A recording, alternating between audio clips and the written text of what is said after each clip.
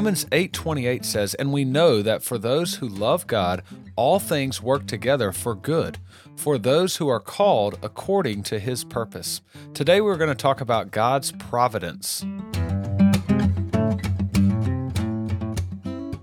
This is the Doctrine for Doxology podcast. If you ever want to email me, you can do so at doctrine4, that's the number 4, doxology @gmail.com, or I'm on Instagram at @therealbearmartin.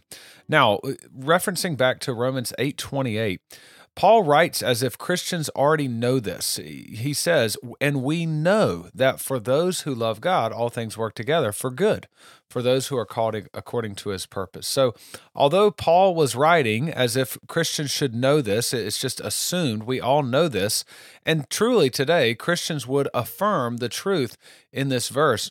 We rarely live as if it's the truth, okay? So this is a really tough verse to live it out. All right. So we would affirm that truth that God is working for our good, but we rarely live as if we really deep down believe that that's the truth. And so hopefully today's episode will encourage you and deepen that belief in the providence of God. John Calvin said, "There is nothing of which it is more difficult to convince men than that the providence of God governs this world." And B.B. Warfield says, "A firm faith in the universal providence of God is the solution of all earthly problems." Now, you may be asking, why are we talking about providence? If you've been following this podcast, you know we just got into the doctrine of creation last week. And so why are we seemingly jumping out of creation and some of the episodes that would go along with that and talking about providence? Well, it's because creation and providence are closely linked. Martin Lloyd-Jones says, quote, "Creation brings things into existence. Providence keeps them or guarantees their continuation in existence in fulfillment of God's purposes. The doctrine of providence does not just mean, therefore, that God has a foreknowledge of what is going to happen, but is a description of His continuing activity, of what He does in the world and what He has continued to do since He made the world at the very beginning." So although we would never admit to it, again, sometimes Christians live as deists. We affirm that God created the world, but we don't live in light of the fact that God is actively sustaining His creation and working out His plan. Again, it's not on the surface. We would never admit this, but we act as though God created the world and is now just kind of figuring it out as we go along, right? We must fight against this idea. We must remind ourselves there is not a plan B or an audible with God. God does not call audibles. He created the universe with a purpose, and He is constantly working out that purpose, okay? Now, the existence of God is under attack by non-believers, but even among professing Christians, the doctrine of God's providence is doubted. And why is that? Well, we look at the world around us, we see sickness and disease and wars, and then we ask, how could this be God's plan? How could God possibly be at the head of all this? If God is loving, why would He allow these things to happen? So often we cannot see God's providence because of our nearsightedness. We are so focused on our present troubles, we cannot see the bigger picture. Surely the disciples thought the crucifixion of Jesus was horrible as it was happening. They were heartbroken and likely were questioning everything. But Acts 2:23 says, "This Jesus delivered up according to the definite plan and foreknowledge of God, you crucified and killed by the hands of lawless men." So the most unjust event in human history is the crucifixion of Jesus Christ. It was the most wicked murder ever committed.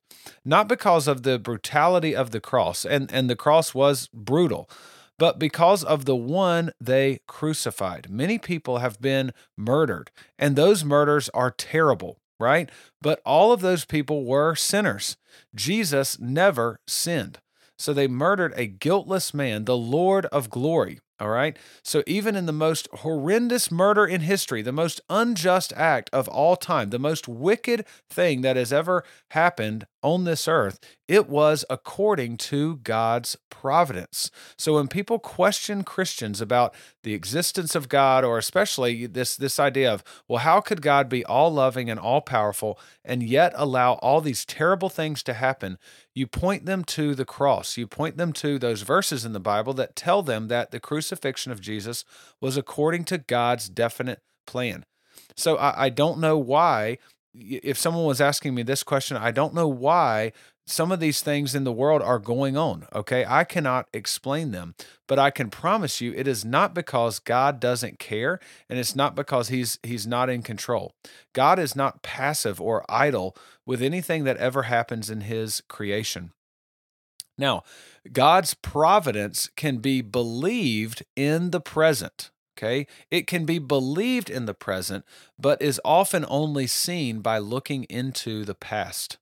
John Flavel, along those same lines, he has this clever little quote. He says, "Sometimes providences, like Hebrew letters, must be read backward." The importance of studying the doctrine of God's providence is to better prepare ourselves for the times that we may doubt God. It's basically laying a foundation, reminding ourselves of the truth of God's providence and how he works in his creation. It is building up a foundation that we can stand on in troubled times. All right. Now, also, before we really dive in, for related information about some of this stuff, also listen to the episode entitled God's Eternal Decree. So it's, I don't know, maybe 7 episodes back or so. It's not too far back as you're scrolling through, but it's called God's Eternal Decree. So there's some of the same material will be in that episode as well. So a doctrinal statement, if you will, or definition of God's providence. This is from a resource that I have called the Lexham Survey of Theology.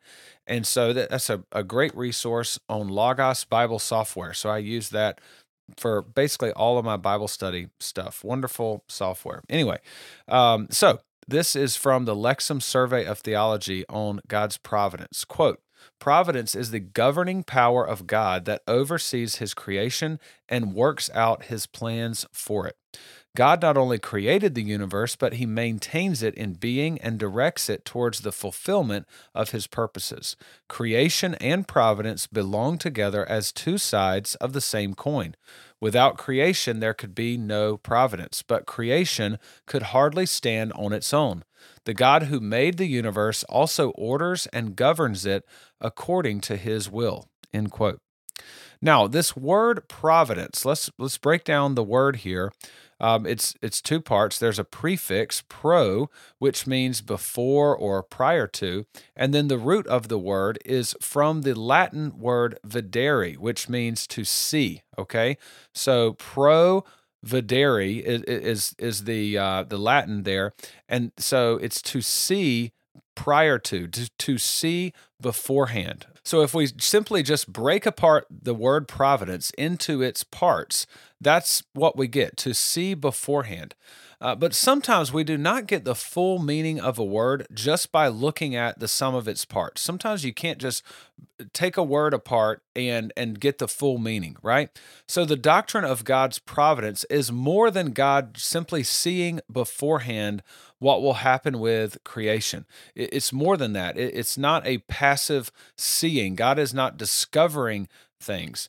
Also, one of the guys in our small group class, he made a good comment. He said, "This is kind of like God seeing things through. He is seeing to it that it will happen." And another thing about seeing in the Bible is seeing involves making judgments as well. And so God is seeing he has a purpose. He is seeing what is needed to accomplish that purpose, and he is providing for those needs. And so, we have providence. We can see the word provide in there. A word that's closely linked to that would be provision. Okay, if you break that up into English, provision, again, that's to see beforehand. So provision is linked with this word of providence as well. And so again, it does not simply mean that someone is seeing what happens beforehand. Rather, it means they are providing what is needed.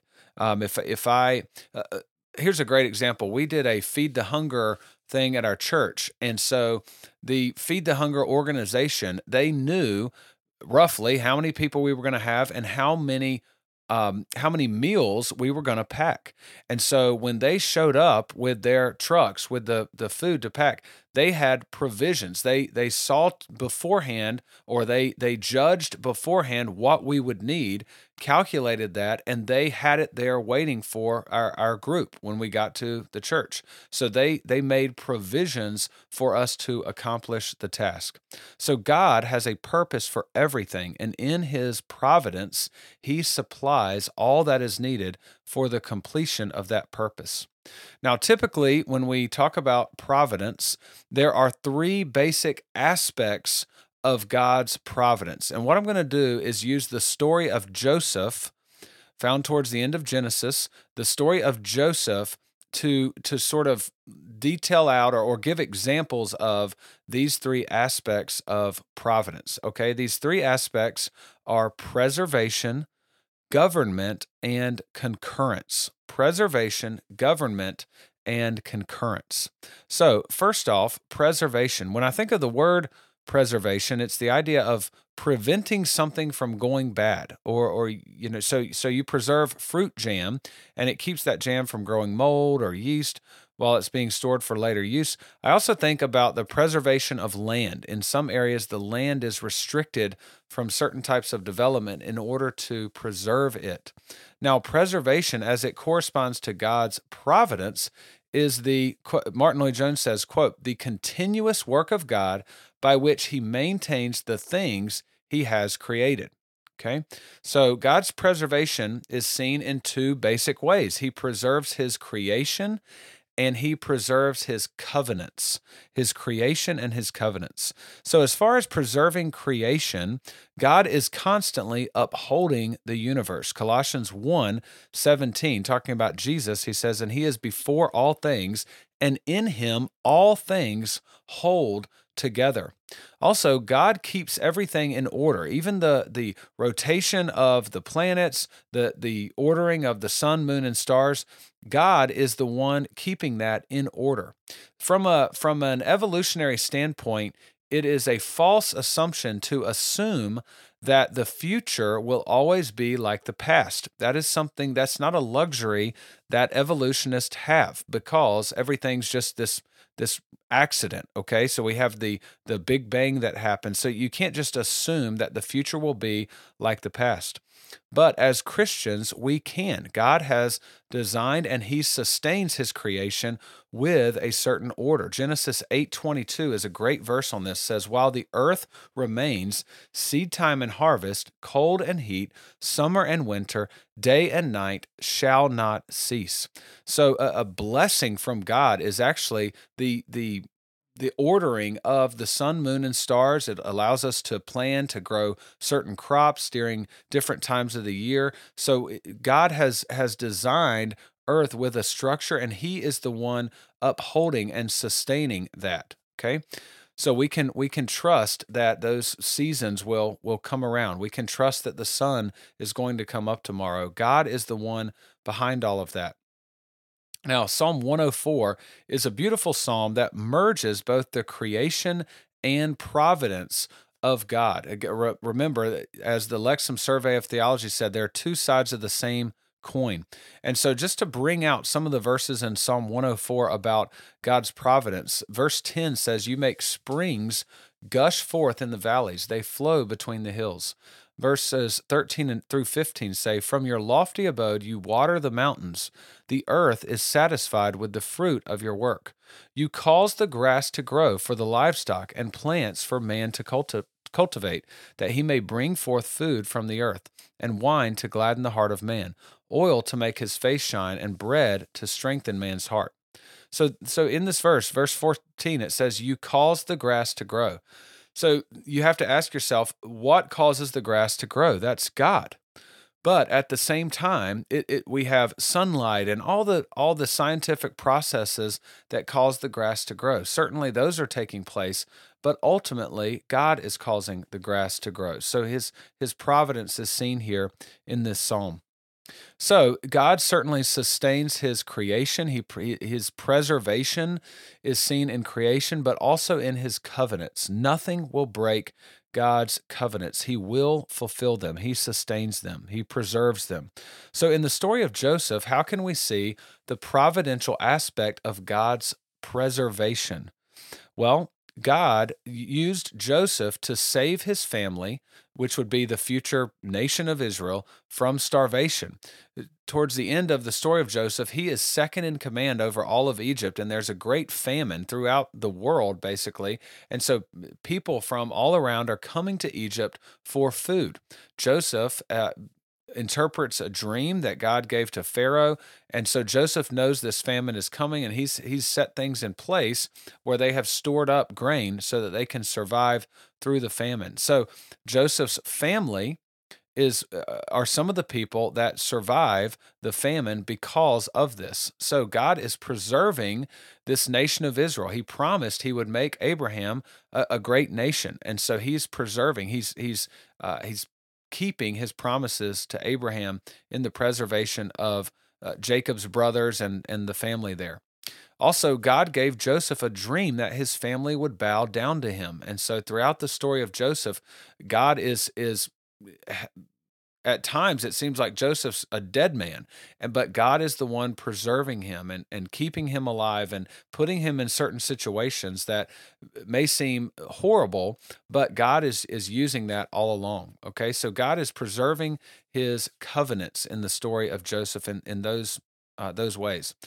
The next aspect of God's providence would be government. So Martin Lloyd-Jones defines this aspect this way. He says, quote, "The continued activity of God whereby he rules all things to a definite end and object, and does so in order to secure the accomplishment of his own divine purpose." The main thing when we think about the aspect of government, when we're thinking about providence as kind of the main heading, and then there's three aspects: preservation, government, and concurrence. When we think about government, we have to think of the word purpose or the end. Okay, there's a definite end. John Frame says that God's government is teleological, and that's from the Greek word telos, which is the end.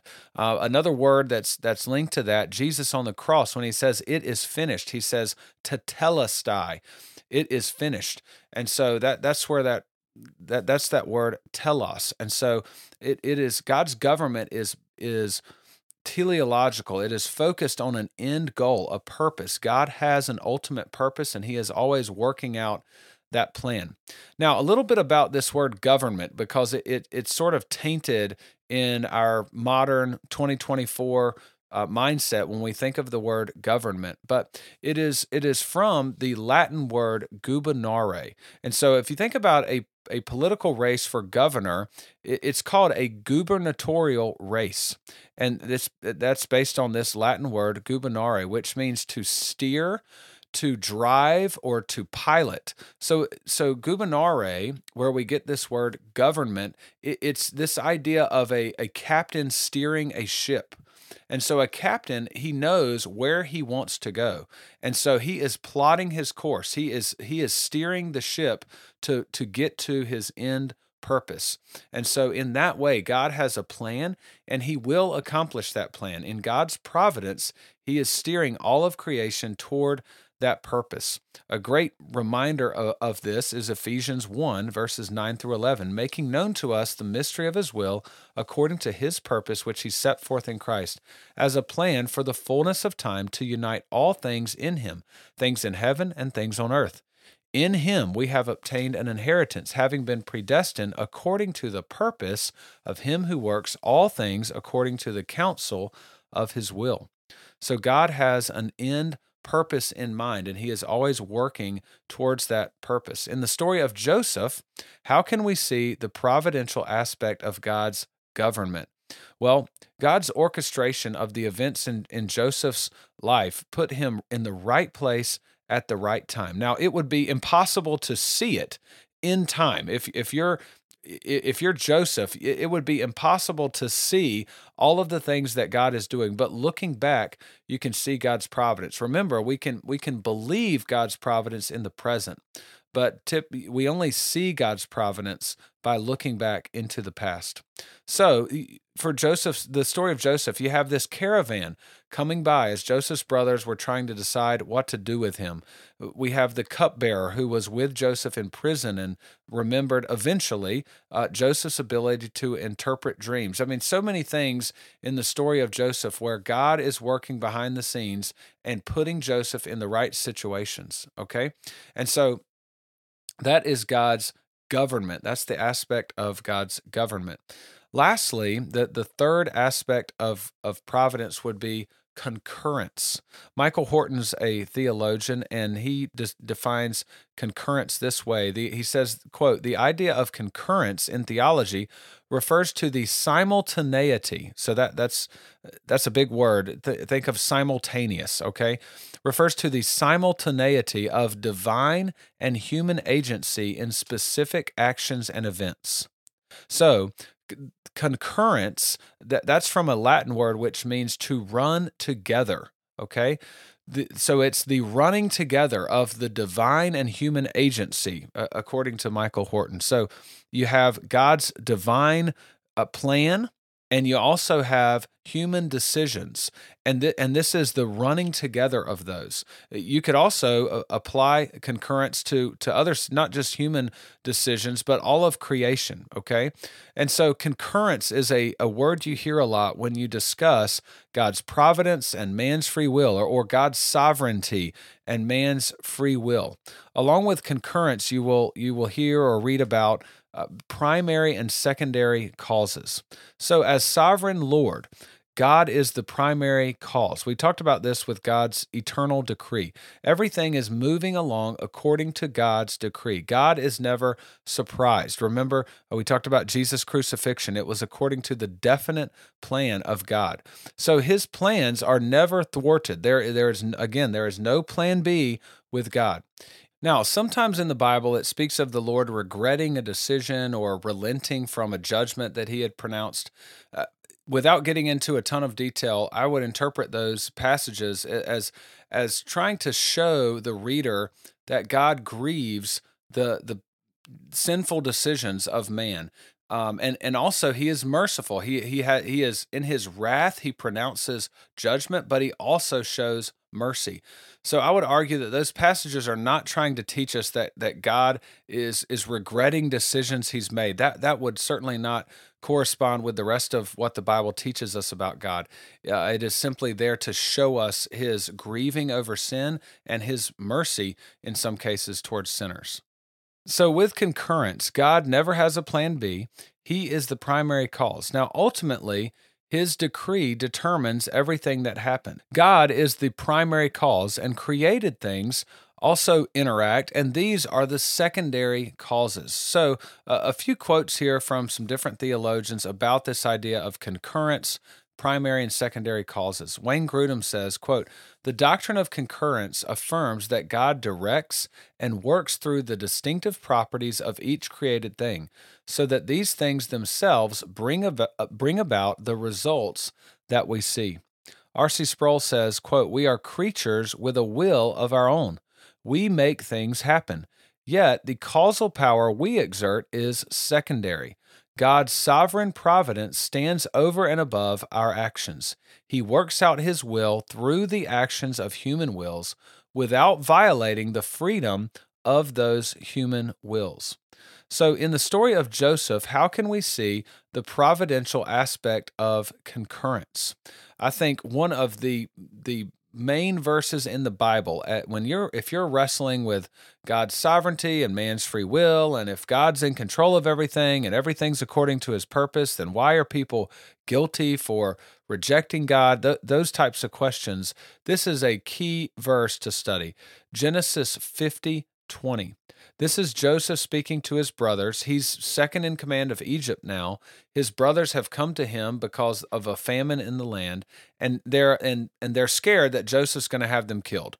And Joseph says, "As for you," talking to his brothers, "you meant evil against me, but God meant it for good, to bring it about that many people should be kept alive as they are today." So again, this is just a huge verse to understand. Notice the word meant, okay? It is used to describe the thought process of the brothers as well as God. It's the same word. The brothers had a purpose in mind, and they meant for their actions to be evil, okay? They had evil in their mind, and they had a purpose for that. They meant it for evil. But Joseph said, "But God meant it for good." All right? So the verse does not say, "As for you, brothers, you meant evil against me, but God turned it into something good." No, it said God meant it for good. In the same way that the brothers meant something for evil, God meant it for good. There was a purpose, and God was working all along. Okay? And so God is the primary cause. God's primary cause was good. The brothers were the secondary cause for Joseph being sold into slavery, and it was for evil. So the brothers are guilty of sin. God did not force the brothers to act this way. So God is Lord over all actions. He uses the actions of creatures for his own purposes. Never in Scripture are people excused from their sin because God, quote, made them do it. All right? With concurrence, providence, God's sovereignty, eternal decrees, election, predestination simply rest in the truths taught in Scripture. And here, Genesis 50:20, that's a key verse to meditate on if you struggle with some of those concepts. So, some questions, some objections that may come up with this idea of concurrence. The first one would be, does concurrence make God the author of sin? Well, concurrence is a word used to try to describe a theological concept. The proper question here is, does the Bible teach that God is the author of sin? And of course, the answer is absolutely not. For the Christian, we must first affirm the clear truths taught in Scripture. We may try to use philosophy and logic to explain concepts, but our finite minds, with our finite philosophy, does not supersede the Word of God. So again, the Christian has the Word of God. Simply affirm the truths taught in the Word of God. Okay? And so it's very clear in the Bible that God is not the author of sin. Okay? Now, another question along with concurrence is, does concurrence make secondary causes pointless? Okay? Another way of saying it is, if God is the primary cause of all things and all things happen according to his will, then why do we need to pray or share the gospel or why do we need to do anything? And again, for the Christian, the answer is simply because the Bible says so. You don't have to try to use philosophy or logic to reason out all of this stuff. We are simply obeying what God has revealed to us in His Word. For the secular philosopher, they may ponder all these different types of questions, but for the Christian, ultimately, we are simply obeying the Lord. All right? And so we pray. We share the gospel because the Bible tells us to. Okay? Now, then you talk about, well, what authority does the Bible have? That's a different discussion, but there are reasons that Christians believe the Bible is the Word of God. And so if the Bible's the Word of God, then we rest in that. Okay? So that is the three aspects of providence: preservation, government, and concurrence. And then, of course, we used the story of Joseph to kind of give some examples of those. Another great story in the Bible having to do with God's providence is the story of Esther. So just a little self-quiz. If you're riding down the road listening to this or whatever, how can you see those three aspects of God's providence in the story of Esther: his preservation, his government, and concurrence? Okay? Now, two other stories that I want to kind of link together in thinking about God's providence. The first one would be the sacrifice of Isaac, or the I guess you could say the almost sacrifice of Isaac. So this is found in Genesis 22, but the Lord tells Abraham, "I want you to take your son, your only son." Now, what's what's important about that phrase is Isaac is not Abraham's only son. He also has Ishmael, but Isaac is the special son, the miracle child. Isaac is the one that the Lord said, through Isaac, I will make you a great nation. So Isaac is the child of promise. But the Lord tells Abraham, now I want you to go and sacrifice Isaac. And so, how can we see God's preservation in this story? Well, again, God is not going to break his covenant with Abraham, and Abraham trusted this. Abraham, throughout Scripture, is a man of great faith. Genesis 22:5 said, and Abraham said to his young men, stay here with the donkey while I and the boy go over there, and we will worship, and we will return to you. Now, typically I quote from the ESV, but here I'm quoting the Legacy Standard Bible because it brings out what is clear in the Hebrew text, and that is that Abraham says, we will worship and we will return to you. Now, God has told him to sacrifice Isaac. Yet here we have a statement that's implying Abraham's faith. He says that Isaac and I will return back to you.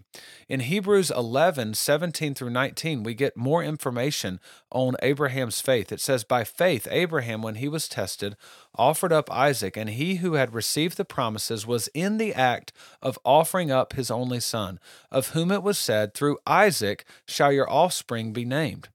He considered, that is, Abraham considered, that God was able even to raise him from the dead, from which, figuratively speaking, he did receive him back. The last part there, figuratively, Isaac was raised from the dead, is because basically they're walking up that mountain, and Abraham is going to sacrifice Isaac in his mind. So it's a figurative resurrection, sort of symbolizes a resurrection in that Isaac was dead and then comes back alive. But Abraham had so much faith in God that God would would keep his covenant promise to Abraham, that through Isaac that Abraham would be a great nation. Abraham's considering, well, perhaps I'm going to sacrifice Isaac and God's going to raise him from the dead. So that's what's going through Abraham's mind. Abraham knows, we see a trust or a faith in God's providence and specifically this aspect of preservation. He will preserve his covenant. Next, we have God's government. God has an end goal in mind. Remember, government, think about teleological, this end goal, this purpose in mind. God is steering the ship, right? And so in God's government here in this story, where did God tell Abraham to go? In Genesis 22:2, the Lord said, take your son, your only son Isaac, whom you love, and go to the land of Moriah, and offer him there as a burnt offering on one of the mountains of which I shall tell you. So the Lord has a purpose for everything. He's not just saying, go sacrifice Isaac. The Lord says, I want you to do this in the land of Moriah on one of the mountains of which I shall tell you. God has a purpose in mind for this. And what is that purpose? Well, hang with me, all right? How can we see concurrence in the story of Abraham and when he's told to sacrifice Isaac? Well, here we have Abraham. Abraham is a man of great faith. So Abraham's trust, his decision to take Isaac and go up the mountain, and Abraham's about to sacrifice him, that is secondary causes in all of this. And God, of course, is the primary cause. God has gifted Abraham with faith, but Abraham also is choosing to trust God. Abraham made difficult decisions to trust God. We know God was gracious to Abraham, and if you are saved, it is by grace through faith, okay? And these are the gifts of God. So I'm not saying that we are saved by our works, but we don't need to cheapen the immense faith that Abraham had. God called Abraham away from his hometown, away from his family, to a land that God would show him, and Abraham, in faith, obeyed the Lord. God calls Abraham to sacrifice Isaac, and in faith, he obeyed the Lord. And so, again, we don't need to cheapen the faith of Abraham. Yes, God is working in Abraham's life, but Abraham is also making decisions to trust God and have faith in God. And so we can see concurrence. Also, we have concurrence with Isaac. God did not put Isaac in a trance, so he just followed Abraham wherever he goes. Isaac is submitting and obeying his father Abraham. In Genesis 22:10, it says, "Then Abraham reached out his hand and took the knife to slaughter his son." Isaac, the promised child, the miracle child, Isaac was obedient to the point of death. Abraham was about to slaughter him. And then the Lord provided a ram. All right. And this is why I was thinking about this story when you think about the idea of God's providence. It's this concept of God providing. The Lord provided a ram for the sacrifice. So the angel of the Lord stops Abraham, says, I know that you trust the Lord. You've shown your loyalty to the Lord. And then Abraham looks up and there's a ram there. And so Abraham sacrifices the ram instead of Isaac. Now, the ram did not, who provided the ram? Okay, God provided the ram. But the ram did not just float down of heaven in some sort of supernatural cage, right? The ram was caught in a thicket. So again, God, the primary cause, God provided the ram. But the secondary cause is this ram was wandering around and got caught in a thicket. Okay, and so God is again using creation. This idea of concurrence here is clear in that aspect as well. Now, a little bit about this, what Abraham names this mountain where he sacrifices Isaac. He calls this mountain Jehovah Jireh, and that's from the King James translation. So if you've heard of Jehovah Jireh, that means the Lord provides, or the Lord will provide. So in Genesis 22, verses 13 and 14, "And Abraham lifted up his eyes and looked, and behold, behind him was a ram caught in the thicket by his horns. And Abraham went and took the ram and offered it up as a burnt offering instead of his son. So Abraham called the name of that place, the Lord will provide. As it is said to this day, on the mount of the Lord it shall be provided." So when Abraham calls that place, the Lord will provide, in the King James Version, it just says Jehovah Jireh, which is just the Hebrew for the Lord will provide. Also, a little footnote here, the word Jehovah, the word Yahweh, and the word Lord in all caps in your Bible, that's all the same Hebrew word. Jehovah and Yahweh are just two different ways of pronouncing it. Scholars nowadays think Yahweh is probably the correct way, but it used to be thought that Jehovah was the correct way to say the Lord's name. And so that's why you have those different words, but they all mean the same thing. Notice, too, that it's the Lord will provide. I think that's interesting. It's not that the Lord provided, talking about the verb is not in the past. The verb is in the future. The Lord will provide. On that mountain, the Lord will provide. That's an interesting name for that mountain. And that leads me to our last story where I want us to see God's providence, and that is in the crucifixion of Jesus. I've already mentioned a few of these things before, but how do we see God's preservation in the crucifixion of Jesus? Well, there were plenty of other times that people sought to kill Jesus. One example is in Luke 4. Jesus is at the synagogue in Nazareth, his hometown, and Luke 4:29, they were angry with him, and it says, "And they rose up and drove him out of the town and brought him to the brow of the hill on which their town was built, so that they could throw him down the cliff. But passing through their midst, he went away." So you have this mob angry at Jesus. They're going to throw him off a cliff, and then he just walks away, walks right through the middle of them, like they can't touch him. Luke doesn't give us a ton of information here, but this is a strange reading here. It's just like they're about to throw him off a cliff, and then Jesus just kind of walks away. See, he is being preserved until the proper time. And John 12:23, this is his betrayal and crucifixion is just overhead. I mean, it's coming up. Jesus answered them, "The hour has come for the Son of Man to be glorified." So there was a specific time, and God was preserving his Son, Jesus Christ, until that time. When we think about Jesus' crucifixion, I'm going out of order here on purpose, but the next aspect I want to think about is concurrence. With Jesus' crucifixion, Judas made the free choice to betray Jesus. Again, Judas is a secondary cause. Jesus was betrayed because that was the definite plan of God. Jesus was crucified because that was the definite plan of God. But the secondary cause would be that Judas betrayed Jesus, and the Jewish and Roman authorities were working to execute him. So they're all guilty of those choices. Acts 4:27 and 28 says, "For truly in this city there were gathered together against your holy servant Jesus, whom you anointed, both Herod and Pontius Pilate, along with the Gentiles and the peoples of Israel, to do whatever your hand and your plan had predestined to take place." So again, the free choices of these men led to Jesus' crucifixion, but it was the definite plan of God all along. They meant evil, but God meant it for good. So that's concurrence there. And then again, I went out of order, but the government in Jesus' crucifixion, remember, this aspect of government is teleological. It's focused on an end purpose.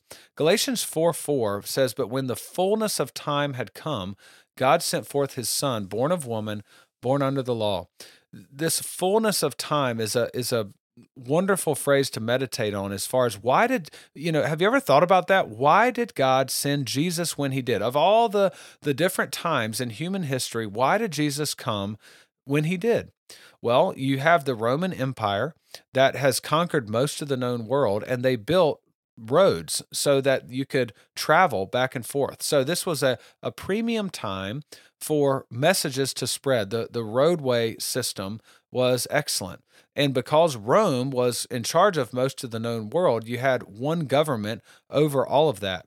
Also, Greek was basically a universal language. Certainly, Jesus spoke Aramaic, and there were parts of the world that had their own languages that they spoke. But Greek was kind of a universal language that was used in trade and things like that. And you had the Septuagint, which is the Greek version of the Old Testament. So when the New Testament writers wrote in Greek, now you had the full Bible in the common language of the day, and you had these Roman roads where the message could spread, and travel was easier than probably it had ever been in human history. Also, you have Jesus was crucified during the Passover, and God had set it up where Jews were required to travel to Jerusalem for certain feasts. So you had a ton of people there in the city as witnesses to all of these events. Now, if we go back to Abraham, remember I said that God had a purpose in everything that he told Abraham to do, and he told him to go to the land of Moriah to sacrifice Isaac on one of the mountains that the Lord would show him. In 2 Chronicles 3:1, we read this, "Then Solomon began to build the house of the Lord in Jerusalem on Mount Moriah." You see, the land of Moriah is the same region as Jerusalem. And on one of these hills is where Abraham took Isaac to offer him up as a sacrifice, where God provided the ram for the sacrifice in place of Isaac. Okay, so that happened on one of these hills in the land of Moriah. Now, on a hill, I don't know if it's the same hill, but it's certainly in the region of that area, Jesus was led out to be crucified. In John 19:17, it says, "And he went out bearing his own cross to the place called the place of a skull," which in Aramaic is called Golgotha. Another little footnote here, Golgotha is the Aramaic word. Calvaria is the Latin word, and that's where we get our English word Calvary, okay? That's where Jesus was crucified. So Abraham said, he called the name of that place in Mount Moriah, "The Lord will provide." As it is said to this day, "On the mount of the Lord it shall be provided." And then John 1:29 says the next day he sees Jesus coming, and he says, "Behold, the Lamb of God who takes away the sin of the world." And so on the mount of the Lord, it will be provided. Isaac certainly represents Christ, the obedient son, And then God, John 3:16, for God so loved the world, he gave his only begotten son. Okay. And so Abraham is offering Isaac as a sacrifice. The Lord stops him and provides a sacrifice. But God offers Jesus Christ, and Jesus Christ dies on the cross for our sins. And so God has a purpose in everything. In showing us through this story of Abraham and Isaac, he has this happen in the same region that Jesus Christ would one day lay down his life. So on the mount of the Lord, the true Lamb of God was provided. Now, the doxology, this is called doctrine for doxology. We've talked about the doctrine of God's providence. The doxology portion here, the worship of God in this, is to reflect on your own life. How do you see God's providence in your own life? Think about preservation, government, and concurrence. And so that's your homework, if you will, for this. In closing, this is a great verse about God's providence. Now, it's from the book of Lamentations, and this was written to express the immense amount of grief over the fall of Jerusalem in 586. But here, the lamenter is expressing his trust that God is in control of everything. Lamentations 3:37 through 38. Who has spoken and it came to pass, unless the Lord has commanded it?